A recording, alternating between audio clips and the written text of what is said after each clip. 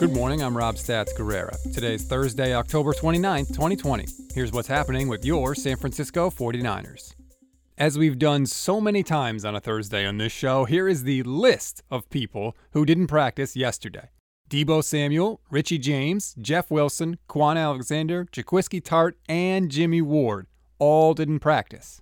But hey, at least there weren't any additions to the list we didn't know about. On the flip side for Seattle, there was no Jamal Adams, no Chris Carson, no Quentin Dunbar, and no Shaq Griffin. This just in, football is hard. Unfortunately for Niners fans, Russell Wilson did practice yesterday, and if San Francisco is going to have any hope in this game, they're going to have to slow down the MVP pace that he's been on this season. Fred Warner was asked how to do that yesterday.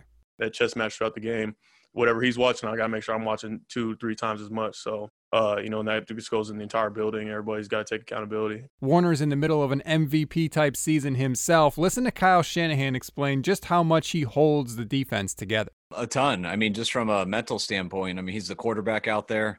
The calls he makes, all the confusing things that people do offensively with the motions and change of strengths and how he gets us lined up. And when you play zone defense a lot, you better have some good guys inside who look at the quarterback, and I think Fred is as good as anyone. Tony Romo did call Fred Warner the best linebacker in football last Sunday, so clearly people are starting to notice how good he is. One more soundbite for you, and this one comes from Pete Carroll's conference call with the Niners beat writers. Pete was asked about how the Seahawks games always come down to the final minutes. We've been in a lot of those kinds of games over the years. And, I feel like I've coached in a ton of them and do everything I can to make our team as poised and composed in all situations. And so it kind of takes those, you got to go through the experiences to get used to it.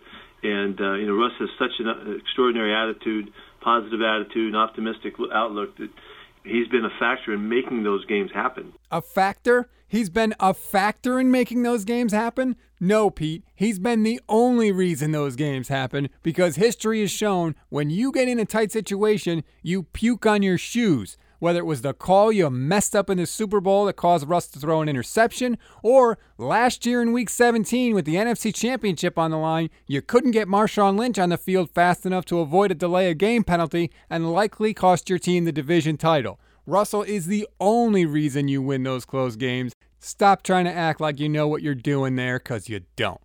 Sorry about that. Just had to get it off my chest. We always give you something to read, something to watch, and something you might have missed. Something to read on this Thursday. If you want a little stroll down memory lane, check out Jazz King's article on the history of the Niners-Seahawks rivalry on NinersNation.com. You forget sometimes about all the crazy stuff we've seen between these two teams, including one seminal moment in 49ers history that I forgot came against Seattle. Something to watch, the 49ers opened the practice window for Tevin Coleman, Jordan Reed, and K'Wan Williams. Kyle Shanahan said that they all have a chance to play this week, but most likely will make their return Thursday night against Green Bay. Something you might have missed, apparently Kyle Shanahan plays quarterback during some of the defensive install drills in practice and gets pretty competitive about it. Here's a little snippet of him talking about it yesterday. Yeah, as long as they can't hit me, I really enjoy it. Football is very fun when those guys can't hit you. So sitting in the pocket with no pass rush and watching guys play zone when I don't have to worry about the D-line, and I can try some no-look throws and things like that you would never try with the D-line coming at you, but gives me some false confidence, and it's always fun to mess with those guys. Look, whatever Kyle's doing with the defense is working this year, because the 49ers are giving up less than 20 points a game. That's fifth best in the league, and Miami dropped 40 on them. So if you take out that game, they're doing even better.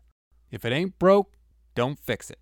That's all for today's Stats and Eggs. If you like what you hear, please rate, review, and subscribe to the Niners Nation Podcast Network. You'll get this show. You'll get all our great shows, including the Gold Standard Podcast with myself and Levin Black. Today's episode reacts to the Carlos Dunlap trade to the Seahawks. Should the Niners have been involved, and what else could they do before the trade deadline? I'm Rob Stats Guerrera. We'll talk tomorrow.